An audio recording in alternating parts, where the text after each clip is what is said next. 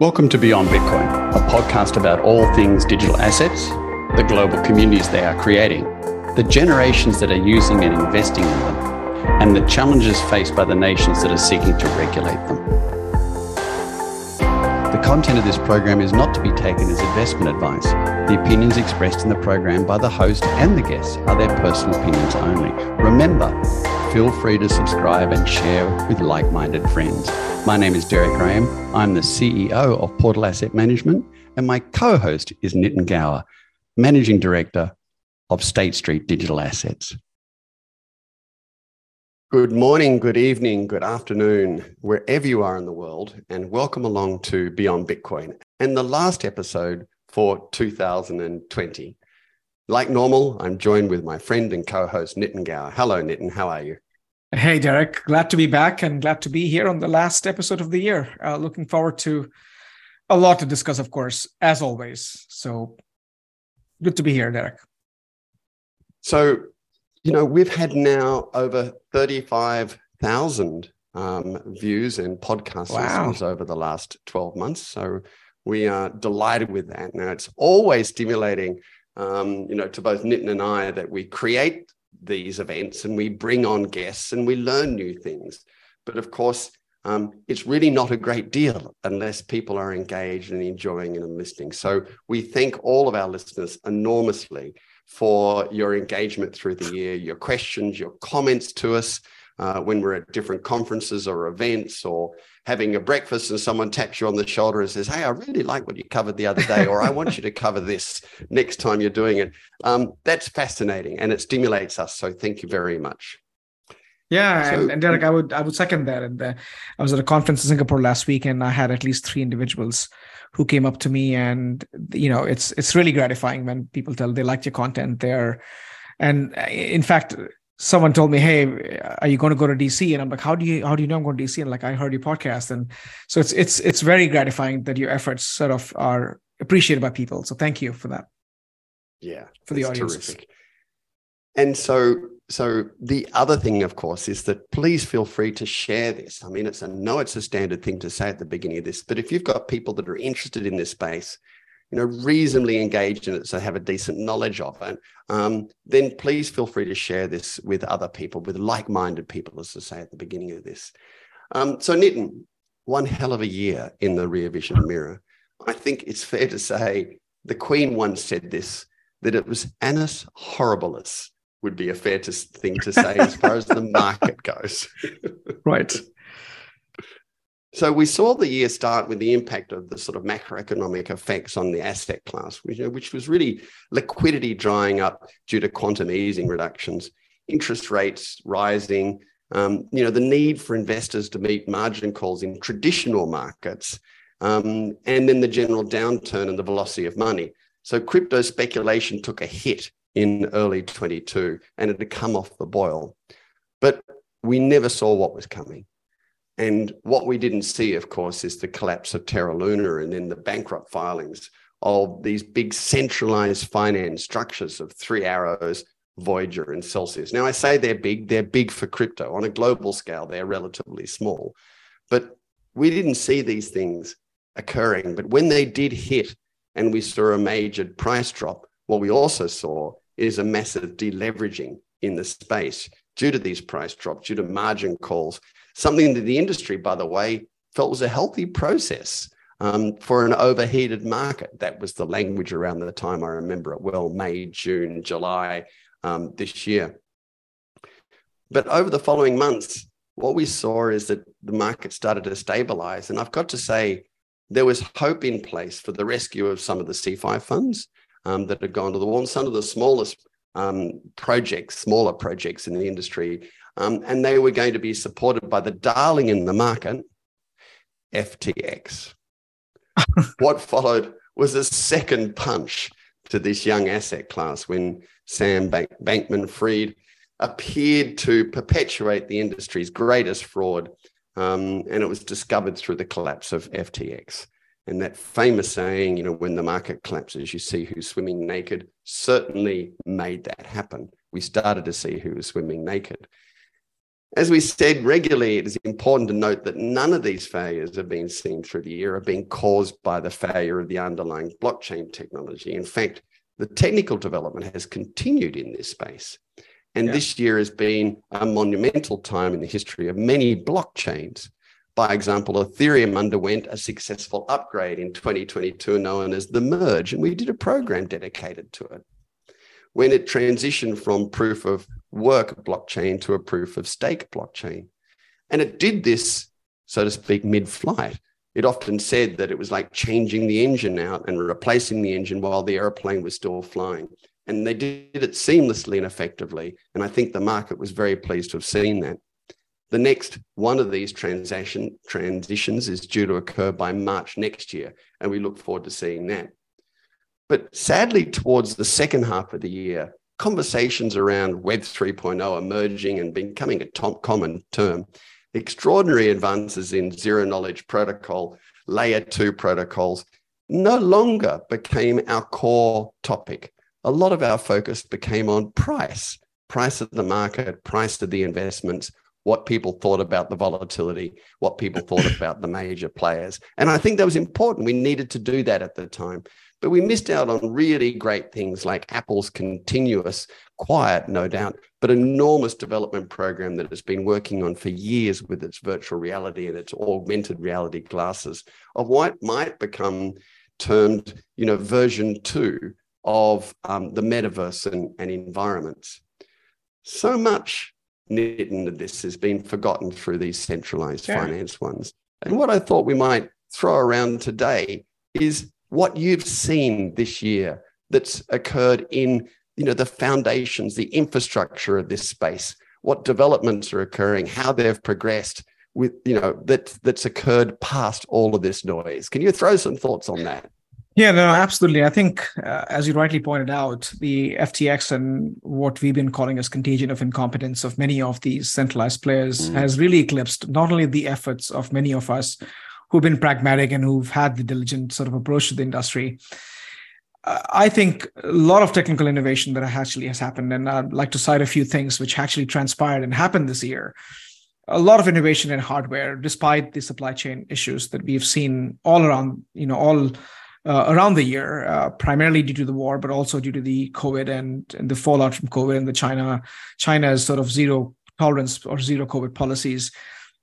Is development in ASIC chipsets. If you look at ASIC version 5 is gone to new computational levels, new efficiency in compute, which is not just a blockchain agenda or a crypto agenda. It really affects the entire industry in general in terms of development of these chipsets and efficiency of what it offers to the rest of the computing framework. And to achieve energy efficiency, we've had a new development model of new data centers, as we had one of our guests from Tasmania, thanks to your trip, who talked about water cooled, again, going after how do you make more energy efficient compute. And a lot of models have been developed in that context, which all transpired this year, by the way, and which has been an evolutionary process. So what we're seeing there then, Nitin, is that a little bit like NASA developing some of these extraordinary developments in the 1960s to get to the moon? Bitcoin being driven by the miners, being driven by the need for efficiency, that effect has been a driving force of a lot of these major developments to occur. So the data centers now have the benefit of that.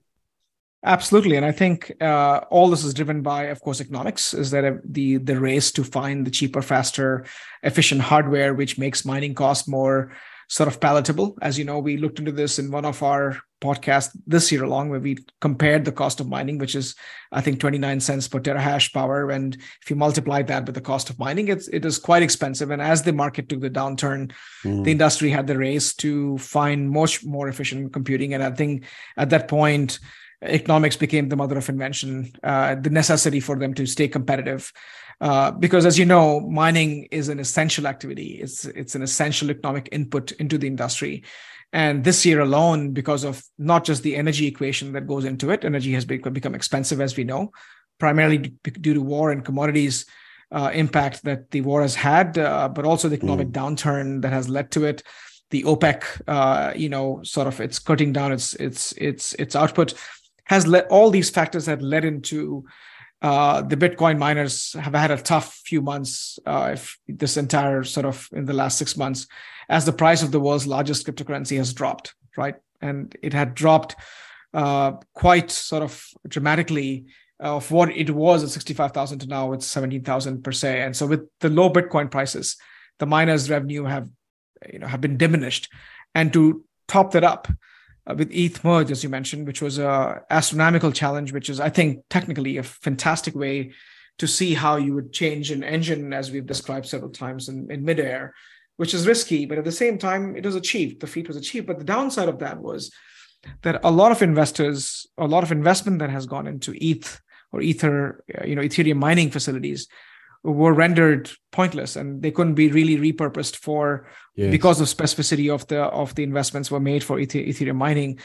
But what's interesting is that many of those ETH miners eventually had to give up on the fight to keep up the mining function of ETH, and eventually resorted to dedicating that capacity to AI and machine learning and repurposing the cloud and their hardware for a newer computational model. So it is not all waste, in the sense that there's an economic activity around, and I think this last week alone, a lot of discussion around ChatGPT, which was a large language modeling for an AI model that allows us to have conversational state with a bot. Literally, you could converse with this entity only because of and it would have a massive language model that would search the internet and respond to you like I would, based on my knowledge base that we would go with. So all these are, at least to me, the fundamentals behind technology and what technology can bring and what it can offer to the industry in its exponential growth. So these are some of the, to me, the birth of the new Web3 infrastructure. This is a layer 0, which we generally don't talk about, is having the right physical layer that provides the right compute infrastructure to secure the networks of tomorrow. So while all this is happening with FTX and 3AC and Voyager fiasco, and not to mention the economic activity and quantitative tightening, drying up the liquidity and causing all kinds of havoc in the market, I focus on the positives here, right? And then you also had something interesting. Quantum impact has quite the effect, because NIST, the National Institute of Science and Technology, approved 2 standards around encryption and digital signatures, which are quantum proof, which I think to me is also a positive sign, because this concern that the industry has always had in terms of the impact of quantum in breaking the cryptography, and will that threaten the entire ecosystem? I think we begin to now see a lot of positive movement in that space, not only from efficiency of quantum towards a new compute paradigm, but also addressing the entire basis of how we secure the networks, not just from incentive economic structures, but also the cryptography and the digital signatures that are foundational to blockchain, which powers Bitcoin, ETH, and other layer 1 protocols.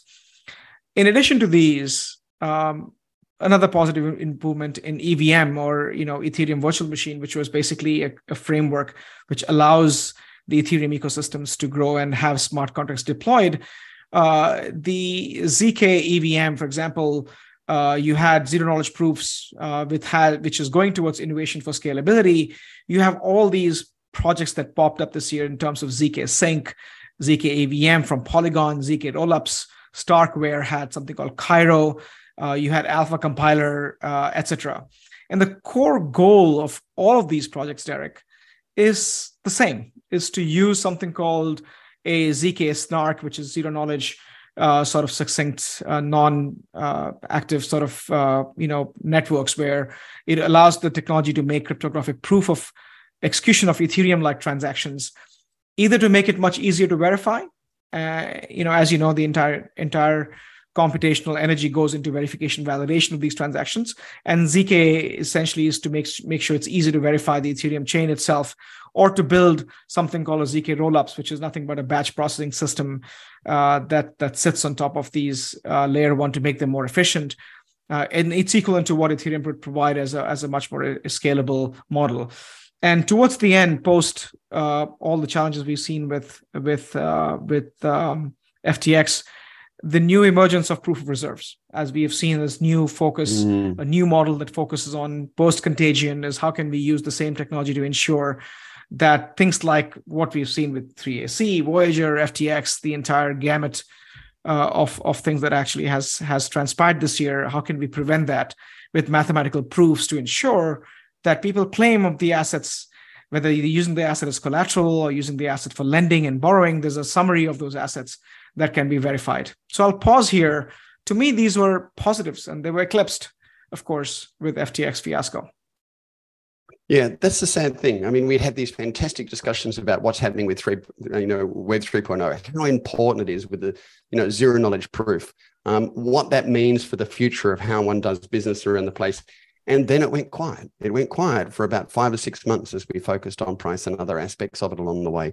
But I think it's important for us just remember, if you've got a zero knowledge proof and people can be validated outside the analog government-based worlds of driver's licenses and passports and other things, which you and I and most of our listeners can easily provide, but in many countries is dominated by a government that might be unstable, then all of a sudden you give freedom to people to be able to transact globally and without boundaries. We can't forget this. The ability for someone to turn around and have zero knowledge proof, validate their digital assets that are sitting in their own wallet that they control, and that they don't have to then be judged upon their race, their sex, their religion, their country of origin, where they live. They can simply do business. And that means that there's 1.8 billion odd people out there that are the unbanked. Many of those could well be banked with the utilization of zero knowledge proof, blockchain and digital asset currencies. And then, of course, the utility tokens and security tokens that they will utilize and own as part of their business online. I think this is really exciting. And in many ways, it takes away from, the somewhat worn and at the moment torn, global infrastructure of power fighting between the giant countries. And we know who they are and how they're fighting each other and controlling certain sections of the world through that. If zero knowledge proof and an open blockchain system is in full operation, it can break away from that. So maybe I'm sounding like an evangelist or heaven forbid, a libertarian, which I'm not. I'm really trying to say that this year's been a year of infrastructure building, all behind the scenes of this noise. This space continues to grow, and it continues to grow and be utilized around the world, maybe not at the exponential rate it did in 2021, but it does continue to grow. And by March next year, we'll see exactly how fast it's growing. My view is, I think you'll find India is going to be the number one user by March next year. It'll be interesting to see. True, and what's interesting is also, Derek, as you point out, the utility of Bitcoin itself, both in not as necessarily an inflation hedge, but as a store of value, has really popped up, not only because of the equation between various currencies and inflationary impact on these currencies as they begin as the US sort of Federal Reserve increases the interest rates to keep up to combat inflation, and other currencies end up losing value. There's a whole element of macroeconomic factors that actually has put Bitcoin back into prominent position, but also at the same time, the original intent of Bitcoin, in spite of all the challenges that we've seen, has come into light to say, hey, this is still an asset that can be trusted. Despite a lot of sort of things we've seen with this contagion between 3AC, Celsius, and now FTX, is the fact that Lightning Network has come back to prominence in terms of making sure that some innovation that's happening in the space, making Bitcoin payments more palatable and a lot more scalable and cheaper and efficient. All this is innovation. And I think that while we're in this interesting, painful era, and I will use the word painful because a lot of people have lost their savings, a lot of people have lost their faith, and many people have left the industry.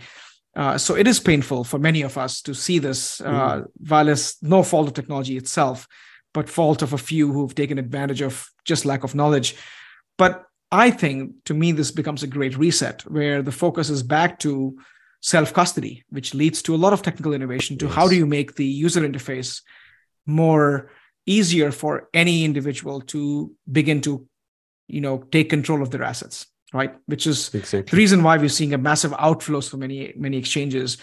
So all this to me is, yes, it's a cleansing of the industry, but also focuses back on the end user, using Lightning networks, using a lot of sort of innovation that's actually happening and bringing the notion of smart contracts to Bitcoin, which is giving Ethereum the competitive force that it needs to, keep these networks in check. All this is positive, and we'll see the effects in a year or two once things settle down. But I view a positive side to that whole side of the equation. And India, yes, CBDC, India and China are the two largest economies, or two largest sort of, populous countries in the world, and both now have CBDC. India launched its. China actually has been experimenting with it for over 2 years. All this is still a positive actions that these countries have taken, I think. It's interesting. Ledger's just employed the past Apple developer of the iPod to create a hardware wallet, which is beautiful, user-friendly, and engaging to use. And so that could be another way of stepping towards something that's become so much easier, because you've seen this mass exodus off exchanges into hardware wallets. What we're also seeing is a sort of a shock wake up to say, well, wait a sec, we're all trading this on these centralized exchanges, but we have decentralized finance and decentralized exchanges that are algorithm-driven swapping systems. Why aren't we all trading on that? With the exception of sort of sophisticated and unusual financial tools that you might use on a major exchange, much of the swapping, trading, and buying can be done on decentralized exchanges that don't have anywhere near the risk of centralized exchanges, and they can be done from your wallet. And that means you stay in total control. Wow, that sounds like exactly what we said this industry was going to be 2 years ago. So maybe we're getting back to taking responsibility again for ourselves and our tokens, et cetera, that we hold through. But what has been consistent through this period of time is still an extraordinary wave of ignorance to the space and assumptions made. I was reading an interesting Twitter the other day from a group called Total Gold. So obviously, as the heading goes, they're obviously dedicated to gold. And they turned around, and this is their time to shine around Bitcoin. And they said, look at this. They said, everyone's running from the door. All of a sudden, everyone's trying to exit. And they're all getting off the markets and putting their Bitcoin into wallets. No, you didn't get it, mate. What they were doing is they were determining that they're going to keep their Bitcoin, and they were putting them into wallets for safekeeping, and the exit of the market happened 6 weeks ago. It's like, I've got to say that it happens at a pace that a bulldozer would bring down an Amazon forest to do some gold mining in. That's how slow it is. So there's a lot of ignorance in that marketplace still, quoting things that are simply not correct. I met with a charming gentleman the other day who provides, there's a big infrastructure, 150 people work, developing high efficiency, zero carbon electricity, whether it happens to be through tidal or wind or solar, and they're doing very well. And he said it won't be long now before Bitcoin will develop its program and no longer do proof of stake. And I looked at him and said, but you realize that's its absolute foundation. That's the reason it exists. That's its infrastructure. That's how it works. That's how Metcalfe's law is in place. That's how it's decentralized. And it was interesting that his view was based upon that of energy only. And therefore, if you can remove it, that's how it will be. So, a lack of knowledge of the space is still a real challenge as we develop, the space and the knowledge along the way. I'm looking forward to 2023 for a number of reasons. And one of those reasons is I'm looking forward to getting back to our conversations in regards to the impact that zero knowledge proof will have when operated on the correct blockchains and operated through Web 3.0 environments, so that people can start becoming empowered to operate their own businesses and create their own products. And I'm looking forward to people realizing that NFTs aren't about bored apes. And they're actually already the biggest producer of NFT is Ticketmaster. They've delivered 10 million of them so far this year. Right. In other words, they'll become just utilitarian ways of doing business. And that's going to happen. There's been another $100 million bond that's been put out in Europe and being closed fairly quickly on a blockchain. So we're starting to see things that maybe aren't as exciting, as colorful as we used to seeing some of these early breakthroughs to be, because they're starting to be utilized. No, absolutely. And I think to your point with NFTs too, right? I think, yes, many of these early projects have, again, eclipsed the effort and also shadowed what are the real projects that are emerging. And I met in my conference in Singapore, which I think was fantastic, some really amazing thought leaders. And there was an executive from who I met was just a fantastic speaker, but also rich with his vision and what he was trying to drive and innovation with media entertainment is the newer models of how the entertainment is consumed. As you know, the way we consume entertainment now, started from TVs to movies to Netflix, has changed because TikTok and YouTube and many of the Instagram like platforms have changed, not just the velocity, but also the type of content that we consume in our, as a life change, and also the demographic that describes it. And he laid out so well in terms of how NFTs and how the content is changing, both in terms of royalty distribution, but also in terms of the ownership of the content that is so misrepresented today, in the ecosystem. And to me, that's hope. That's the newer world. And I think there is an understanding that this technology that we're talking about can deliver some of these areas in terms of, again, what Web 3.0 is hailed as creator-led economy and ownership economy as some of the foundational tenets. It came to life the way some of these projects have described it. So I'm looking forward to that as well. And I think that, to me, many of these projects have cleansed both the actors and players and will give birth to a lot of building that happens during the downturn, as we've seen in bear market, as they say. I'm looking forward to those building. I'm aware of some projects. I'm thinking about, what are the things that we can focus on to not only improve the image, but take these innovations that we talked about and take them to the new level. So the next sort of the rising of the industry, as I would say it, is going to be certainly impactful, Derek, that we'll have more serious players. Suddenly now, because of these sort of cleansing efforts that you have seen, the general tendency now in the industry is let's not worship founders, which is a lot that I didn't personally, I disliked. So there's a whole thing of let's not give these founders a godlike status. Let's focus on technology. And I think this will at least bring the lens back of diligence. It'll bring the lens back of real tech, real founders, real ideas, real business models, and not something that's fuzzy and that has just a potential success and didn't really go anywhere, right? So, yeah, very true. Look, on NFTs, it's intriguing. The world of Disney's capitalization as of today is about $172 billion, right? It's a very valuable company.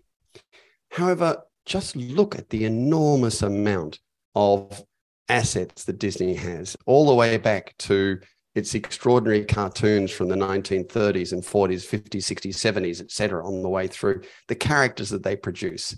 The ability for that to be converted and shared in non-fungible tokens, and the ability for them to be able to generate digital experiences and sell non-fungible tokens.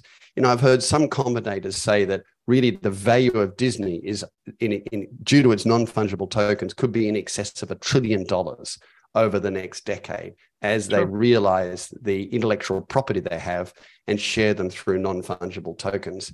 And that's very clear. And I think there's a lot of others environments. I keep laughingly thinking way back to the time of when Seinfeld was just dominant and everyone loved Seinfeld.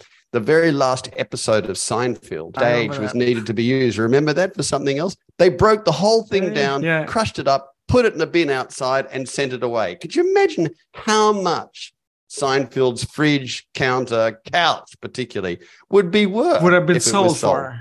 I know. Correct. And, I'm a huge aficionado. I'm like a huge fan of I've seen each episode like 5-6 times, only because it was during the era that there was not too much entertainment. And you're right. I think that could be a lot of memorabilia that could have been sold and monetized, which of course lost the opportunity. And I agree with you. I think if you take the entire series of Disney, because Disney also owns ESPN, right? So they have a massive sports network. So it certainly has a lot of potential. It could literally have a model that could stand on its own feet and create a completely new business model from itself. So I think those are some things that I think are in conversation.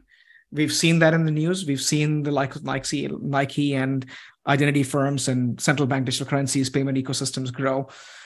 So to me, 2023 and 2024 will be the year of builders, that you'll find many projects and innovations really thrive only because now you have a lot of people thinking about this, a lot of people who have being impacted, not because just as investors, but also as builders who may have lost their project because they lost the funding. And I'm looking forward to those ideas popping up in the next 3 to 6 months and seeing the energy behind those. And that to me is something that's positive that's going to come out of this, I think. And you and I are talking about it. I'm looking forward to that, to investigating each one of them, having some of the guests on board. Yeah.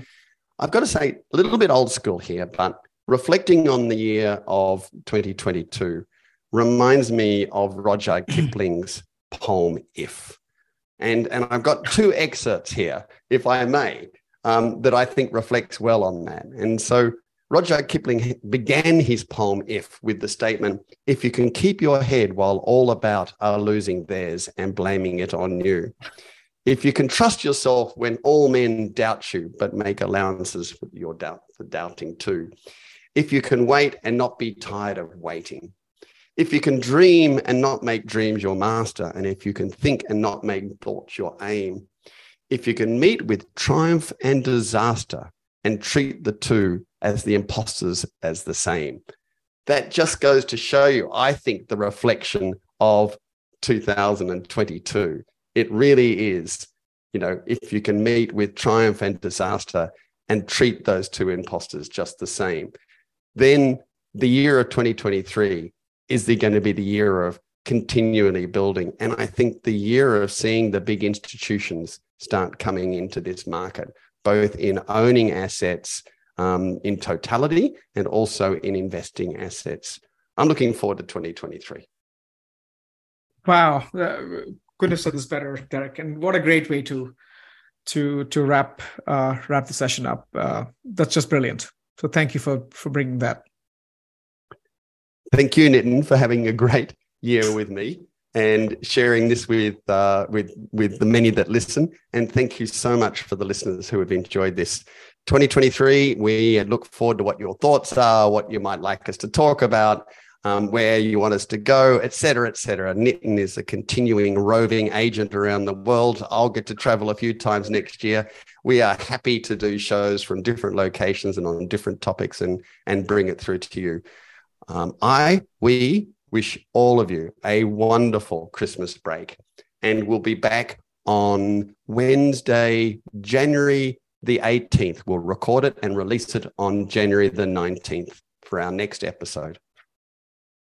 And I echo Derek's thoughts to our audiences. Merry Christmas and Happy New Year and Happy Holidays. See you next year. Terrific, Nitin. Look forward to it. Bye for now, everyone. We hope you enjoyed our weekly conversation. If you have any questions, comments, or suggested topics, please contact Nitin Gower or myself on the emails displayed here or via our LinkedIn profiles. Feel free to subscribe and share with like-minded friends. Stay well, inquisitive, and engaged. See you next week.